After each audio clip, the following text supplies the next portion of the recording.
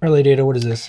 This is an HUSB238 breakout board. This is an interesting chip here. It can either set the power delivery voltage from USB-C using jumpers for current and voltage over here, or I can do it over I2C.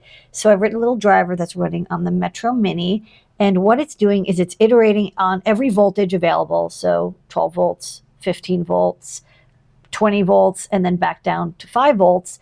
And on the other side of the USB-C cable is this, nice power adapter. And this is the one that can provide 5, 9, 12, 15, and 20.